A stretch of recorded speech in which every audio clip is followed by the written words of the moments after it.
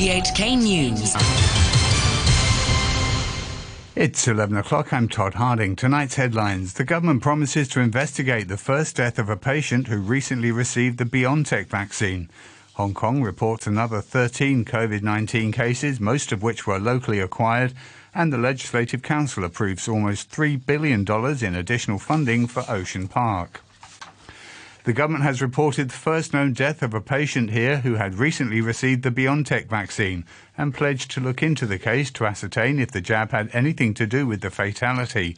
Damon Pang reports. An expert committee had previously assessed 7 fatal cases involving people who had gotten the Sinovac vaccine and determined that there was no direct link with the inoculations. However, news of the fatalities had spooked many, causing a drop in Hong Kong's vaccination rates before the government broadened the eligibility of its inoculation program to anyone over 30 earlier this week.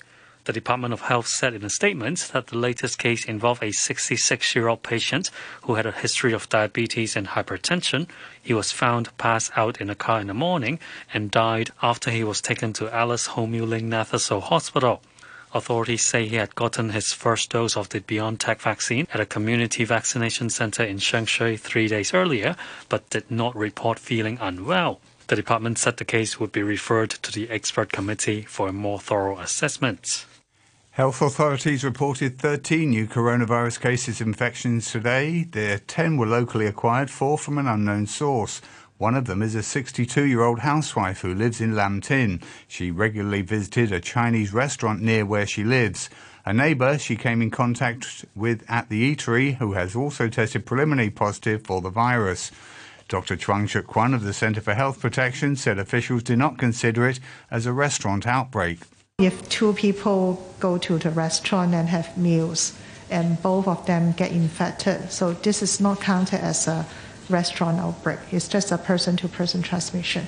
The neighbor who had met the patient in the restaurant is also, we think, a person-to-person transmission. We have not found other unrelated cases who just went to the restaurant and got infected at the moment. So we do not consider this as an outbreak in the restaurant. Fewer than 10 people have tested preliminary positive for the virus. In the evening, authorities locked down Tower 9 of La Splendeur at Lower Hes Park in Tseung Kwan O, where one of the confirmed patients live. All residents there will be required to get tested for COVID, with the government saying the lockdown should be lifted by 8 in the morning. LegCo's Finance Committee has overwhelmingly approved a $2.8 billion bailout for the struggling Ocean Park, even though many councillors voiced reservations about its redevelopment plans. One of them was Roundtable lawmaker Michael Teen, who wasn't happy that a beach at a planned water park wouldn't actually have any sand. It's just an outdoor swimming pool without an artificial beach with sand, then it lessens the attraction. Whether they can still get 1.3 million visits every year, year after year, charging that amount of money, obviously I'm not as optimistic. My only concern is that the water park will eventually create a huge financial burden. If at the end it doesn't work, are they willing to scrap it? And that is something that government doesn't want to respond, and that's what I worry about. And it's going to be a huge black hole, keep sucking up more money in the future. Legislators have taken up a suggestion by Chief Executive Carrie Lam and have set up a LegCo subcommittee to help fast-track looming legal changes to Hong Kong's electoral system. Francis Sitt reports. 37 of the council's remaining lawmakers backed the idea at a House committee meeting, with the new panel to move into a regular bills committee after the National People's Congress Standing Committee changes Annexes 1 and 2 of the Basic Law. Chan Chung-tai from Civic Passion, who was the only LegCo member to oppose the panel move, said even though such an arrangement has been adopted before, it doesn't mean this is the right way of doing things. We still need to have a concrete document before we legally and legitimately start the formal procedure in Hong Kong. But the other lawmakers disagreed, saying the legislature is on a tight schedule and needs to vet the amendments before elections are held. Pro-government lawmaker Paul Chair said he couldn't accept Mr. Zhang's claim that there is no legal document available on the matter, saying the decision laid down by the National People's Congress on March the 11th is already a solemn document. You're listening to RTHK. The time is coming up to 5 minutes past 11. The Food and Health Bureau has sent a warning letter to COVID testing contractor BGI Genomics after it was involved in a second blunder recently involving incorrect SMS messages. It says the glitch was to do with nearly 2,800 saliva samples taken between the 28th of February and the 2nd this month. Although none of the samples were positive for coronavirus, the Bureau said there was human error in data entry, such that SMS messages of the results were not sent in a timely manner. It says if the firm doesn't improve in the short run, the authorities will follow up in accordance with the contract. A top pro-establishment figure says he expects a new committee to vet candidates for public office will consist of about 20 people who are familiar with the basic law and not planning to run in any elections. Tam Yu Chung also says these should be respectable older figures of society. Wendy Wong has more. Hong Kong's sole delegate to the National People's Congress Standing Committee spoke about a new body to be set up as part of Beijing-led electoral reform as a sharing session with members of his own DAB party. Mr. Tam said the screening panel will be made up of about 20 people who are respectable members of society. He also said there should not be any conflict of interests. They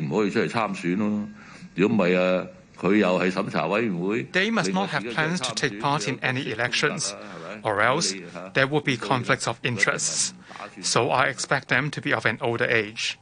The pro-Beijing heavyweight added he agrees with suggestions that members should be nominated by the chief executive and appointed by the National People's Congress Standing Committee. Meanwhile, DAB chairwoman Starry Lee said lawmakers will work very hard to scrutinize the electoral changes to be tabled at LegCo ahead of the upcoming polls. She said she expects additional meetings to be held in the evenings, public holidays and LegCo summer break in order to get the work done.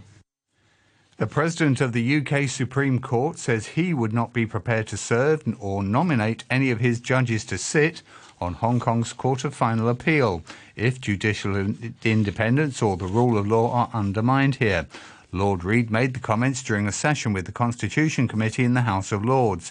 He was asked if Supreme Court judges could still continue to serve in Hong Kong following the introduction of the national security law and the proposed electoral changes.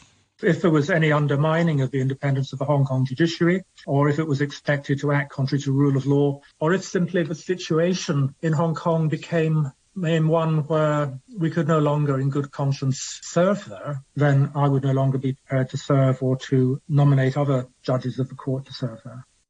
Top Chinese diplomats clashed with their American counterparts in their first high-level exchange since President Biden took power, with both sides levelling sharp rebukes of the other's policies in a rare and fiery display in front of the media. The US Secretary of State Antony Blinken was blunt in outlining the US agenda in his opening remarks. I said that the United States relationship with China will be competitive where it should be, collaborative where it can be, adversarial where it must be. Our discussions here in Alaska, I suspect, will run the gamut.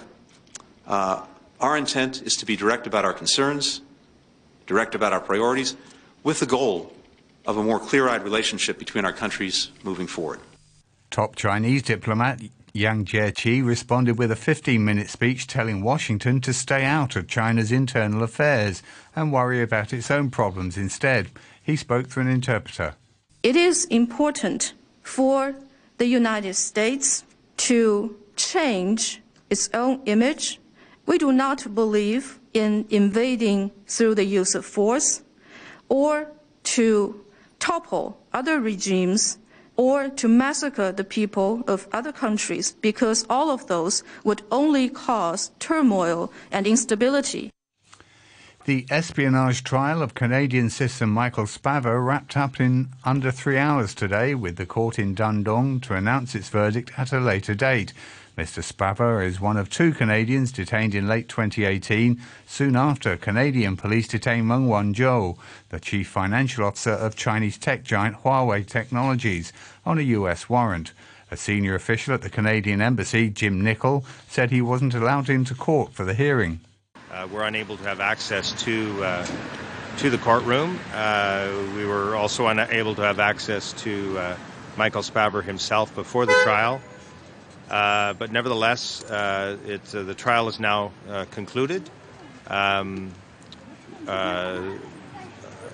There's been no pronouncement of a verdict, so that leaves it remains unclear what has transpired in the courtroom, and we remain frustrated about that. Another Canadian detainee, former diplomat Michael Kovrig, is due to go on trial on Monday in Beijing. Canada has attacked the charges against its citizens as trumped up, while Beijing insists the prosecutions had nothing to do with Ms. Meng's arrest. The Philippine President, Rodrigo Duterte, has used a public speech to say he would be happy to go to jail for the killing of human rights activists. His comments come a week after 9 alleged leftist group members were shot dead by state forces during a raid south of the capital, Manila. The BBC's Howard Johnson reports. The killings came 2 days after Mr. Duterte ordered police and soldiers to kill all communists during operations and don't mind human rights. The country's Vice President, Leni Robredo, has described the killings as a massacre and labelled the government a murderous regime. Speaking at a government-backed anti-communist event, Mr. Duterte told the audience he would be happy to go to jail if human rights activists are killed, adding, "I am old, I won't live long in prison." The outburst comes after Civicus Asia Pacific, a coalition of human rights groups, said the Philippine government should be held accountable for the killings of activists. Security forces in central Myanmar are reported to have shot 8 people dead during protests against last month's coup. Funeral service providers and witnesses in Ong Bang said the victims were fired on when they resisted attempts to clear a barricade. Waves of people are fleeing Myanmar's biggest city of Yangon in the face of state violence and economic collapse. North Korea says it will cut diplomatic relations with Malaysia after Kuala Lumpur decided to extradite a North Korean national to the United States to face money laundering charges. The businessman, who lives in Malaysia, is accused of supplying luxury goods from Singapore to Pyongyang in violation of United Nations sanctions. The BBC's Laura Bicker reports. Moon Chol-myung was arrested in Malaysia in December 2019 after being charged in the US with money laundering. Malaysia's top court ruled that he should be extradited to the US and denied his appeal. Pyongyang state media described the ruling as a super-large hostile act which had been carried out in subservience to US pressure. The statement announced that North Korea would sever diplomatic ties with Malaysia and also warned the US that it will pay a due price for being the backstage manipulator and main culprit of this incident. Back locally, police have arrested 21 people over an alleged parking racket in Chim Sa Choi and Yang Ma Tei, where the suspects are accused of forcing people to pay them to use public parking meters. Timmy Sung reports.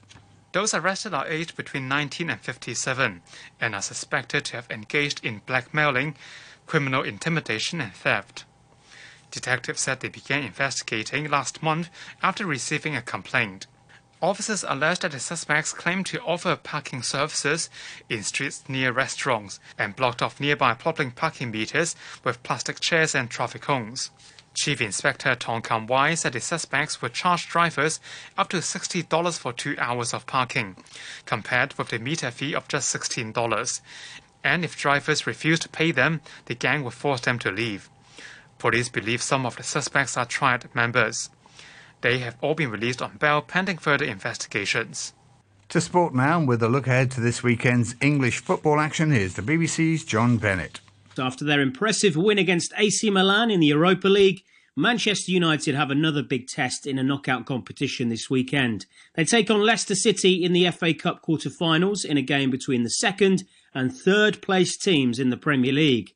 Paul Pogba returned from injury to inspire United to victory at San Siro in Milan when he came on as a sub, and he could start at the King Power Stadium. Meanwhile, Leicester star man Jamie Vardy is looking to end a run of just 1 goal in 15 games. Like Manchester United, Chelsea are also looking to follow up an impressive European performance when they play struggling Sheffield United in their FA Cup quarter-final. Premier League leaders Manchester City, meanwhile, are up against Everton. And there's a South Coast derby when Southampton meet Bournemouth, the only second-tier side left in the FA Cup. Elsewhere, there are 3 Premier League games this weekend. Tottenham are desperate for a win against Aston Villa after a dreadful defeat to Arsenal, followed by crashing out of the Europa League. There's a crucial game in the relegation battle when Brighton host Newcastle and high-flying West Ham take on an improving Arsenal side in a London derby. And that is the news and sport from RTHK. No matter how fit we are, it is important to get vaccinated to prevent COVID-19. All along, we have received different vaccines to prevent infections. Vaccines will help create antibodies and memory in our immune system. When we come into contact with viruses in future, our immune system will quickly resist them. It is the simplest and most effective method to protect ourselves and others. Let's get vaccinated. Radio 3, live on the web, rthk.org.hk.